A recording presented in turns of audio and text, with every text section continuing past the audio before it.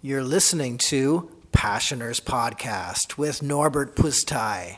It's all about meaning, mission, and passion.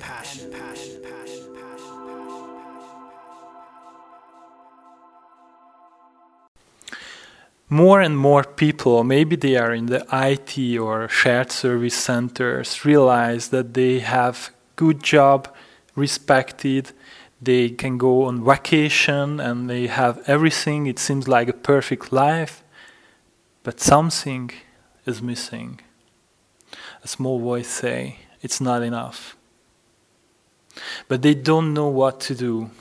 They often want wrong things. Either they stay at a job or they are getting burned out, or they leave and they're becoming an entrepreneur without a clear idea of what to do. And there are many other stories. Today I'm going to share a possible solution through a personal story. Hi everyone. Hi Henry. My guest, Henry, is the best Irish speech coach in Budapest. Hi everyone. Yes, that's absolutely true. I am the only Irish speech coach in Budapest, and therefore the top one. And who is your brother? It's a bit like my brother, who for years was the top salsa teacher in Belfast. The only one. Okay, so what is your, besides this Irish humor, we started this conversation, what is your story? Well, it's relevant to the problem we're talking about today, which is, what do you do if you're stuck, usually in your 30s, in a great job with good money and plenty of options? And I came to this problem about 15 years ago when I was working in Berlin. Now, my story is that I started off, I was born in Ireland. I grew up on a small farm, and I went to college. I studied IT in Belfast. It was a very good course, and I managed to get a job at a great IT company in London, long gone now, called Logica. And as a result of that job in London, I got assigned to Berlin. This was in about 1995. Now, for me, this was like a small country boy in the most sophisticated international city and the most exciting place in the world at that time, because Berlin, Germany had just been reunified, and Berlin had been reunified, and the energy and the activity in Berlin was incredible at that time. Everything was new. People were euphoric as a result of reunification, and Berlin for me was like kind of an exotic paradise compared to where I came from. So I spent about 3 years there, and I had a similar experience to what we're talking about today. So I hope I can help you explore this problem and help people listening to see what they can do to get through it, because I had the same experience. You told me that in London you worked for that company that they had like 2,000 software developers, so one of the biggest companies in the market in the UK. So you had a perfect job, perfect life. Why did you move to Berlin? As you say, this company in London, had an amazing technical ability. Everybody recruited for the company was outgoing. They had personalities, and they had amazing technical backgrounds. So it was we could achieve whatever we wanted. And London at the time, this was the early to mid 90s. It had just come out of the 80s, where everything had changed. And it was an interesting time. We had come through a recession in 91, and by 95, the opportunity to work in Berlin came up. And it was kind of an unknown quantity, but I knew I had visited there on a Interrail trip the year before I went, and I'd got a taste for it. and it was unlike anywhere I'd ever been before. So I was intrigued by it. I had some friends who lived there, and it just seemed like the logical next step after London. And I thought I would only be there for maybe 6 months or a year when I went there first of all. It turned out to be longer. But I think I was young, relatively young, about 30, and I thought, what the hell? If I don't do it now, I'm never going to do it. And earlier in my life, I'd traveled to Southeast Asia for 3 months, so I had the travel bug. And I knew that if you don't do something now, you're never going to do it. There is no time like the present. And I think traveling abroad and working for a company abroad is probably the easiest way to see a city. And to live in a city for a period is the best way to get to know it. So I couldn't see the downside of going there for 6 months or a year. And that's why I jumped at the chance. So you got bored of the city, or why did you leave that company? I don't think anyone could ever get bored of Berlin, to be honest. I mean, the classic saying is that, from Dr. Johnson, when a man is tired of London, he's tired of life. I think in Berlin it would be, when a man is tired of Berlin, he's tired of nightlife. Because, I mean, especially at that time, the top techno clubs in the world were in Berlin, E-Werk and Tresor. Everybody had an energy that had been unleashed. All the Germans were suddenly experiencing freedom for the first time. Berlin was full of people who opened bars in basements and cafes and derelict buildings. You could stay out every night until dawn, basically. And yet it was very civilized, and it was a safe city. You could go anywhere in it. So I don't think you could ever exhaust the possibilities in Berlin. And even now, 20 years later, it's just going from strength to strength. I think my story is more to do with the time of life that I was at, and basically getting to a point where I was in the best city in the world, had a great job. I was able to travel every weekend to any other cities, Prague, Budapest. That was the first time I came to Budapest.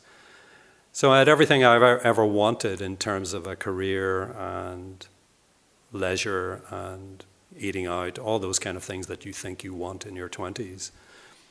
But in the back of my mind, a voice started to say, what's next? Is this it? Because after you have been to every city in Europe for the weekend, after you stayed out in E-Werk all night, after you've eaten in every restaurant in the city, what's next? Is that all there is? So that's where I came to, and that's what we'd like to talk more about today. Did you have a similar experience to this?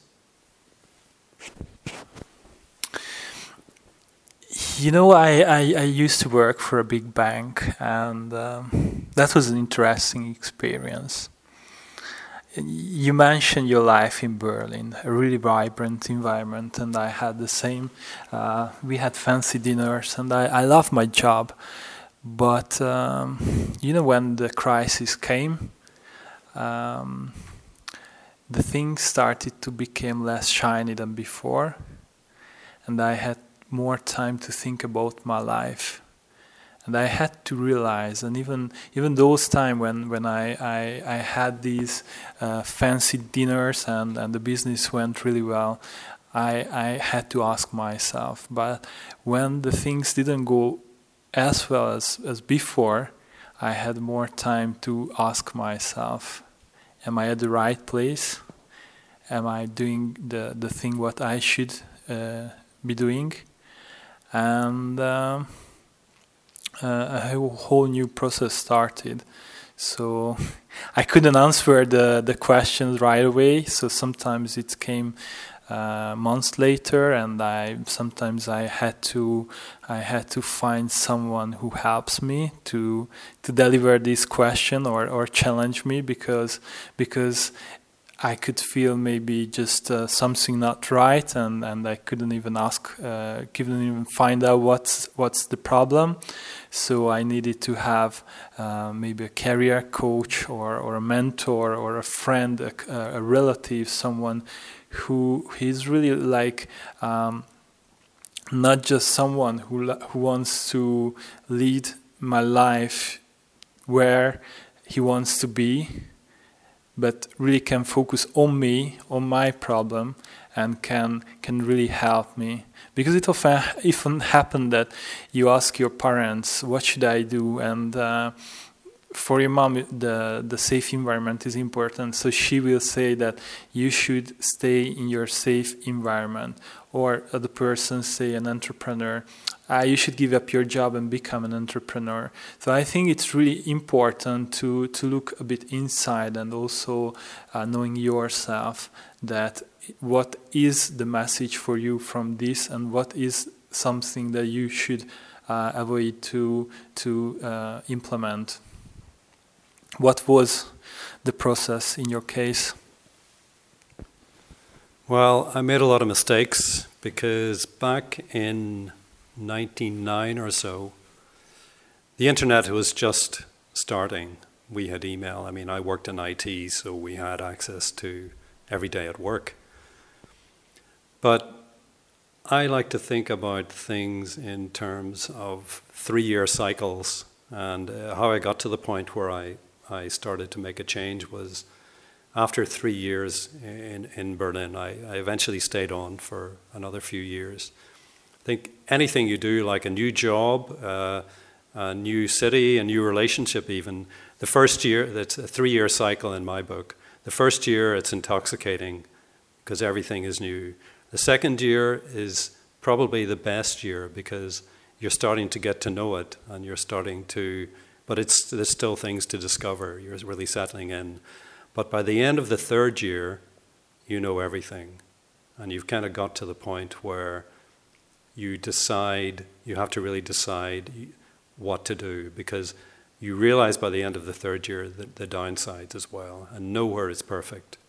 Nowhere is perfect at all. So you have to decide whether to move on or stay.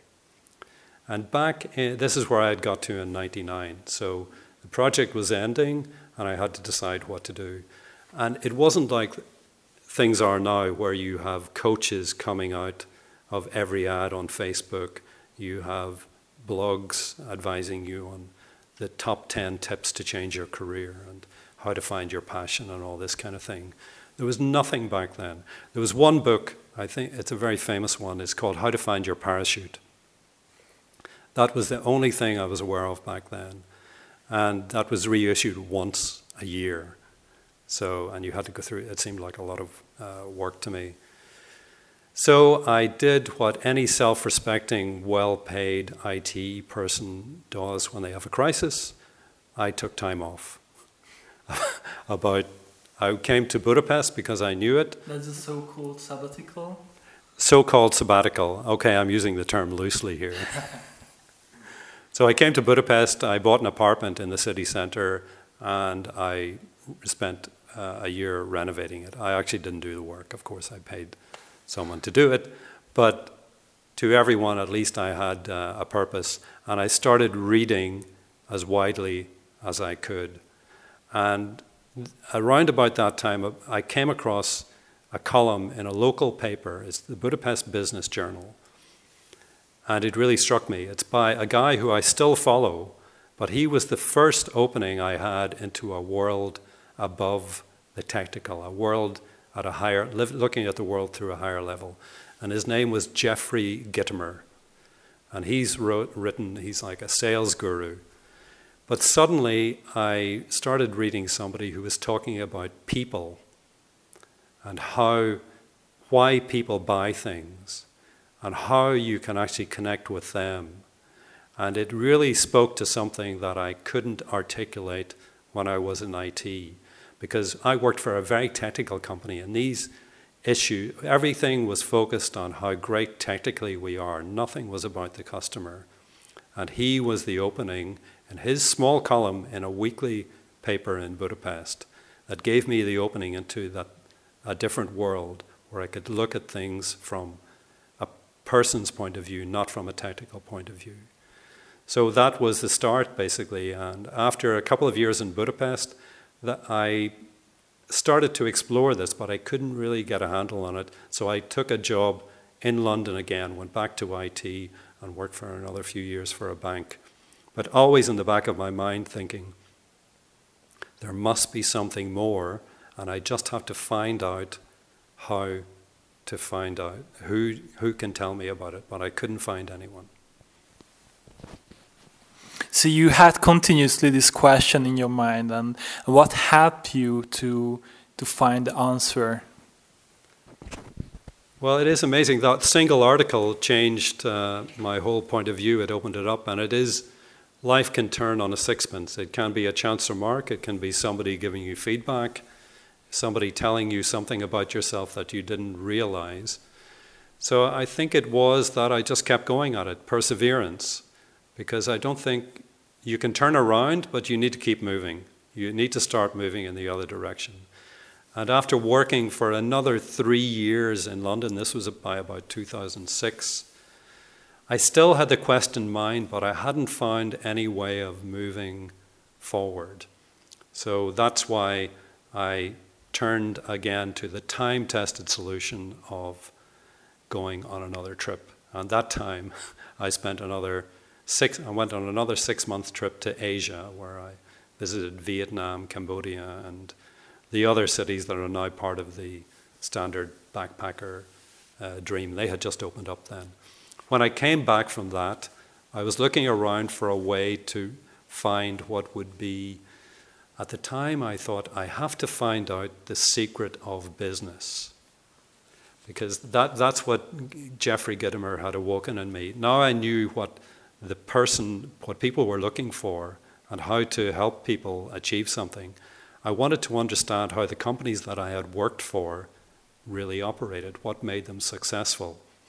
Because I had been a programmer for many years, and when I looked up at the managers and leaders above me, I always used to think, they must know some secret. They must have a special insider knowledge to be able to run these companies. I want to find that out. I now know why people buy. I want to find out how these people sell. Well, how do these people run these companies so that they're successful? So I got the opportunity to work for a small property company in Ireland. And that's the next part of my story. What was the next part of your story? After you found this inspiration, what was your next step after that? Well, so that was a big change after working in IT, in your case. And it seems like a logical and conscious decision. But in my case, it was more like a personal crisis and crisis that lots of bad things happened at the same time, and it pushed me to go deeper and analyze myself deeper. What is my mission? What is my vision? What's the purpose of my life? And it was also like a lot of time spending alone and think about my life, and also I also read books and even it's a book about meaning. When you read about those stories that people who survived difficult situation in the World War or they had an accident and then they found out what is their purpose in life.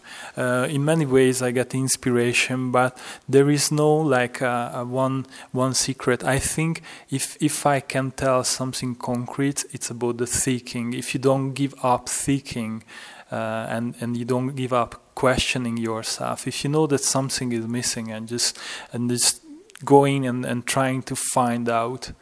And often you can get inspiration from outside, but it's also important to look inside yourself.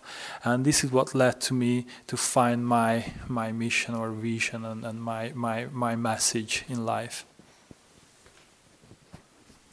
Yeah, I can certainly agree with that. And I can think for your listeners today, that I think that's our message to them, that they don't have to take as long as we did. What we're trying to do today is to boil it down for them and give them a few steps that they can take now to shorten the journey for them. Because in 2006, when I came back from Asia on my trip there, I didn't have the resources again that we do now. So I took this job with a small property company in Ireland. This was the time of the property boom, and I somehow managed to get a job where I was responsible for writing the business plans. In this property company, there were a lot of smaller businesses in the company, and I had the job of writing business plans for each of these smaller portfolio businesses. So the first thing I did was went to my local library and I got every book I could get on how to write a business plan. This was my training. So the first thing all of them said was, right, okay, you need 3 things in the first page of a business plan. Number 1, you need a vision for the company. Number 2, you need a strategy to achieve that vision. And then number 3, you need a plan. There's the actual steps you're going to take to achieve that vision. So, okay, I did my template in Word, got my flip chart, a number of different colored pens, and started talking to the directors of all these companies and started creating business plans for each of these companies. And these guys in these companies were very, very good at what they did. These were building companies, retail companies, estate agents. They knew their business exactly. They were excellent at their jobs. But as soon as we started talking about vision, strategy, and plan, it was very difficult for them to articulate exactly what these were. They knew how to do it, but it was very difficult to articulate it. And I found that I actually, number 1, had the patience to persevere with them, to draw it out of them. I think it came from the IT background, all those times in meetings in London struggling with problems until you get the solution. And especially when I had a formula like vision, strategy, and plan, I didn't want to give up until I had something on paper. So it really forced me, and I think I forced them a little bit. I wouldn't let them out of the room until we had something on the board. And even if it wasn't perfect, we got something down. And that seemed to help everybody to actually express what it was that they were doing, but they couldn't really articulate before. So that was my first experience of having to express something in terms that weren't just what you do, but why you do it and who you are actually doing it for. So this was a revelation for me, and suddenly I thought, hey, now I finally understand business. I understand what people think about at this level, at the management level, at the business level. Now I can go out and find out about businesses. So I started talking to business leaders. Every time I met somebody who ran a business, I said, who's your business for? What problem are you solving for them? What's your vision? What's your strategy? And what's your plan? And the single biggest surprise that I got was that the answer to all these questions was, what? What are you talking about? I don't know. What are these terms? And it was a real revelation to me. Most people, even though their business is incredibly successful, can't really articulate what it is they do or why it is successful, even the most successful companies.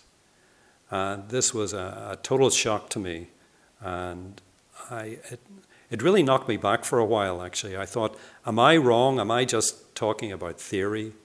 Is it just me projecting my formula onto people? Is it just, should I just throw it out of the window and go on gut feeling and just, accept that that's the way life is.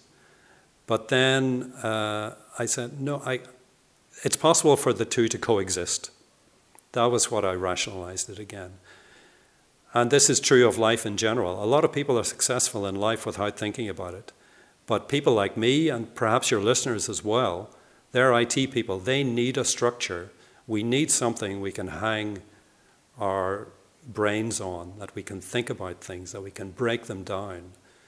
And I think personally that people who can do that have a big advantage, because if you can break things down into certain bits, it's possible to control, to work with them, to change a little bit, to do your testing, to see what works. If you make a change to the strategy, if you make a change to the vision, and it doesn't work, you know, well, that didn't work. But if you make a change and it does work, you know why it worked, and you can do more of it.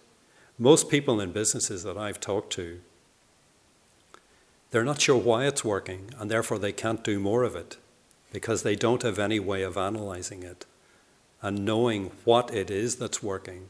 I mean, they might repaint the front of the building, for example. Why? What color do you choose? If you don't know why people are coming in the first place, it doesn't matter what color. I mean, life's easier, but I would say that it's less interesting. So I think for your listeners, the thing I've really found is that by understanding how business breaks down, it allows you to take responsibility for it. And if you know what's happening, you don't have to say to yourself, oh, it just works. You can actually own it. And to me, that's the only way of progressing. And I think for your listeners as well, that's why I think they would enjoy that way of working too. You were talking about organization, and of course this can be the same for individuals. So if you take responsibility after your own life and you find your vision and mission, that can be a very important guidance in your life. What was the next step in your career? Well, after I had this revelation and my subsequent disappointment that no one seemed to share it, and finally taking responsibility and deciding to go with it, I had to figure out how to take action. I decided that this is for me. I'm going to figure it out. I'm going to start a business based on these principles and put them to the test, basically. That's the only way to prove that it works. So I went back to Budapest, where I had an apartment, so I could stay there. And Budapest is a unique city in Europe, I think. It's got all the infrastructure that you need to start a business. It's in the center of Europe, geographically located, and it's affordable, so you can experiment with different things. I mean, there's a downside to that. You can actually experiment for too long and not actually have the push to actually make your experiments work. But on the other hand, in London, you really can't afford for an experiment not to work.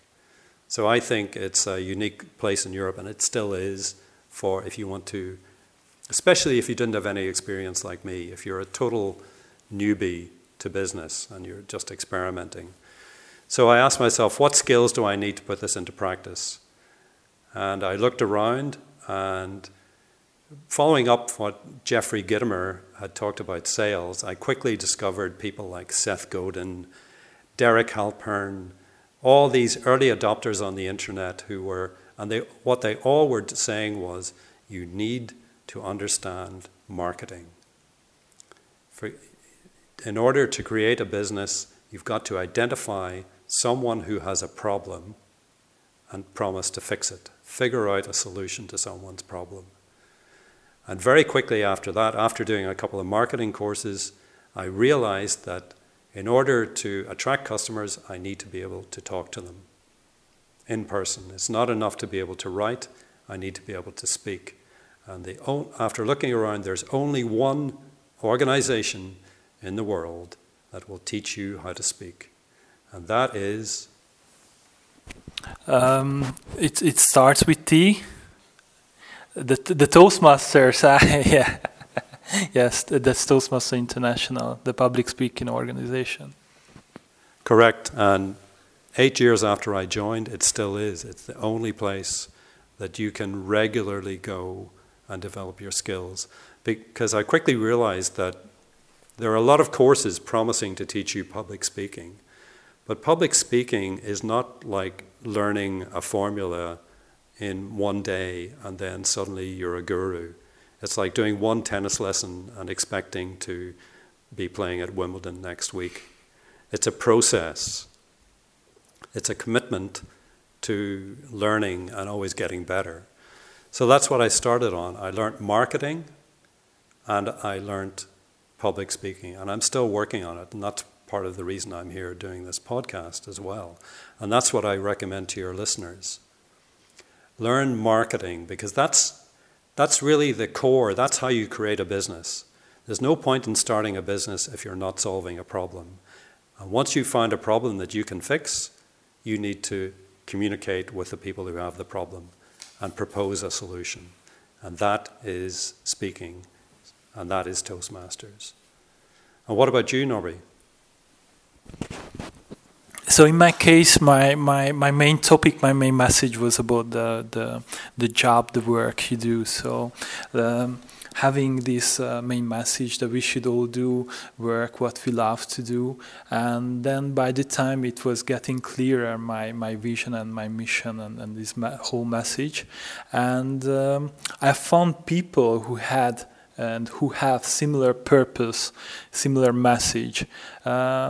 Famous or less famous people, but they achieved something, and I know that I can get there. Of course, my message is a bit different, but they have the similar stuff what they do, and I just try to analyze that. How do they do that? Which skill do they use? So even in my case, it was the practical side, working in HR, helping people in the profession, or in other ways, working as a coach, helping them also in the career or delivering workshops or speeches, so many ways. And but the main message that I developed to inspire people to find meaning, mission, and passion. This gave me a framework, and it's really not that important that you are an entrepreneur or an employee of a company, because both you can mix and you can use different skills to fulfill your mission, your vision, your whole message, this topic that attracts you and attracts others. And often it's based on your own experience, that you love to do something related to that topic, or you suffered something from this. So a guy had an accident and now he's helping also others in the way that he was helped by his family, and he built a non-profit organization based on his own experience. And I think that's really powerful, and that's give you credibility in your whole story and your whole business, in your whole organization. What do you think about that? Yeah, it's there's no way other than by doing it to actually, and by making mistakes and pushing it forward, and to put your credibility on the line. Basically, it comes down to taking responsibility for it, because the thing that's holding most people back, and probably your listeners, is that, and this is the way I thought for a long time, it's my job that's holding me back. It's my boss. They're not giving me the opportunities that I need. I'm not getting paid. If only I got paid more money, my life would be better. But actually, I've got a story from a friend of mine that illustrates this point. He did a round the world yacht race on Volvo, and he came back after being away for a year and gave a presentation about the race with a number of photographs. I mean, it's an amazing race. You travel around the world on a racing yacht for a year, in the Arctic, in the Caribbean, everywhere. So you got nightmares and also, nightmare storms, but you're also in Antigua in the Caribbean, in paradise. So he gave the presentation, and afterwards the presentation, a woman came up to him and said, "I would love to do that. It's my dream to go around the world on a yacht and race.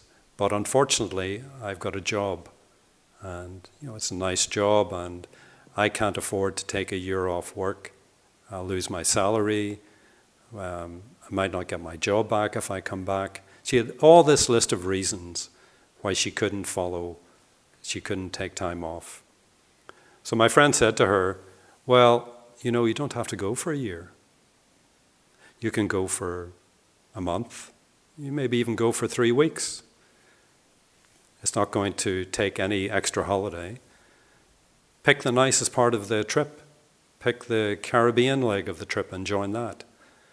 It won't even cost you a lot of money to do it because you're only going for such a short time. So you can keep your job, you can go on your trip, and you can achieve your dream."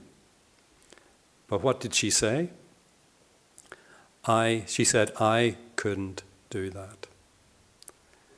Because really, she actually didn't want to go on the journey. Well, she thought she wanted to go on the journey, but really, she was more comfortable staying at work and thinking that she was being prevented from going on the journey by the circumstances beyond her control, by her job, by her commitments and all this kind of thing. And I think a lot of people feel this, and perhaps some of your listeners do. And it's really about asking yourself a really tough question, which is, what do you really want to do? And I think today what we're trying to answer is, it isn't actually necessary to leave your job and to give up your career in order to get what you want. It is possible to have the two. It's possible to reconcile the two. And you have a story as well about someone else who didn't leave their job and was able to achieve their dreams. You mentioned them as we talked before this podcast. Could you tell us that story again?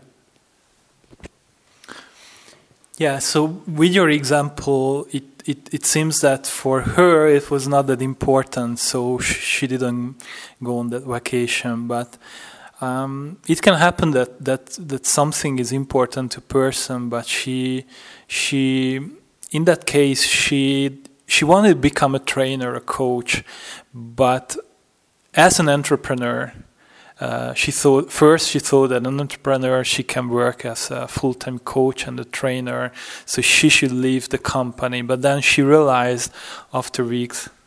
So just to clarify, this is a person who was working in a company, had a good job in an IT company, in a banking company. She was in her mid-30s. She had a career, but she was unhappy. She was the same situation we're talking about. And she thought perhaps that she had to leave to become an entrepreneur, because that's what she'd seen on TV and that's what everybody was talking about. Yeah, so that, just to clarify that for the listeners. Yeah, so, we were, actually was a group coaching session series that she was in, and first she thought that she should be an entrepreneur, but it turned out that yes, she has a safe job at a big bank, and even though she didn't like her position, she enjoyed being the benefits of working at the big bank, traveling around the world and having nice dinners and so on, which I think it's so understandable that she didn't want to take the risk to become an entrepreneur. And few months later, the solution arrived that she got a trainer job at the bank. So she became an in-house trainer. So she has training inside the bank. So she shouldn't give up her job, her safe job, well-paid job, well-paid position. She changed the position, but the same company, and she's like extremely happy now with that new position, the trainer job. So if you really want something, you can always find the right solution. And this is what I'm saying, that sometimes it's not the most important thing, that if you see that these Mark Zuckerberg and the famous entrepreneurs, that you should do the same way, because it's just the format. If you're an entrepreneur or a employee, do what you want and do in that framework which is more comfortable for you, or it's based on your own personality. Yeah, that's my lesson as well. I mean, I gave up my life in IT, but if I look back on it, maybe I should have stayed in IT and tried to expand my role in a company to do the things I wanted to do. But I am where I am, and I have to take responsibility for that. And if I take responsibility for it, I can change it. So overall, since 2010, I've started about 3 businesses, and I'm still in the process of starting more. And one of the things I've learned to accept is that I think this is the hardest thing as well for most people, is the uncertainty and the fact that even if I think I have a solution, not everyone wants it. This is why you've got to learn marketing. You may have an idea that's going to change the world, but the most important thing is that there will always only be a certain few people who want it, and most people won't. And I think this is the hardest thing for most people, to accept the rejection that they get from most people to their ideas. Like, I have a very IT nerdy understanding of business, down to super fine details, which turns the vast majority of people off. But those aren't my customers. I'm looking for people who have an equally nerdy interest in their business, who want to get down to the details, who enjoy talking about things at that level of detail. And they are the matches for my product. So that's what you have to be comfortable with. You're not for everyone. And that's the only way you can go forward. And then you've got to go out and find those people, and they will be your customers. So with your business and with your activities, you could mix different passions and your main topic, that marketing and the public speaking. And by learning marketing, you mean it's not a goal or not a vision to become a millionaire. The first step is to find out what is the problem, and then you find a solution, and this is how you can serve others. It's really that simple. If you want to put a CEO on the spot, or somebody who owns a business, all you have to do is ask this simple question: what problem does your business solve? And see how many people are lost for words. The person who can answer you is someone who really understands their business. Thank you, Henry. Do you want to summarize the main takeaways of our today conversation, or should I do that? Well, let's share it. Okay. I think what we're saying is, if you're in a situation where you're getting to the point where you may be burnt out, the first step in moving forward or finding a way forward is to take responsibility for your situation. Because until you take responsibility, you'll be blaming it on your boss, on your parents, on your wife, your husband, your kids, everything external to you.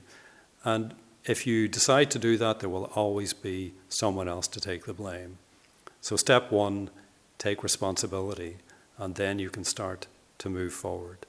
Can I hand it over to you for step 2? Yes, thank you. So if you already know that who's responsible for your life, it's not your boss, it's not your parent, it's you, you should find something that attracts you. It's even it's a topic. You should find your own vision, mission. Go explore it. So even if you have a comfortable life, or it seems like everything going well at work, you should ask yourself. You should go deeper. That why I'm successful, why I'm doing it, why I'm doing the whole thing well, why it work well. So, and if you can't really find out, you can find help. You should think about what is the best help for you, because during this conversation we were talking about books, people who can inspire you, helpers like career coach or marketing guru. So you have so many different ways to find help, and it's really up to you which one you choose. So you have so many options, and if you know where you go and why, then you have the next step. Yeah, just to include in those things that you should explore, I would recommend the core should be study marketing.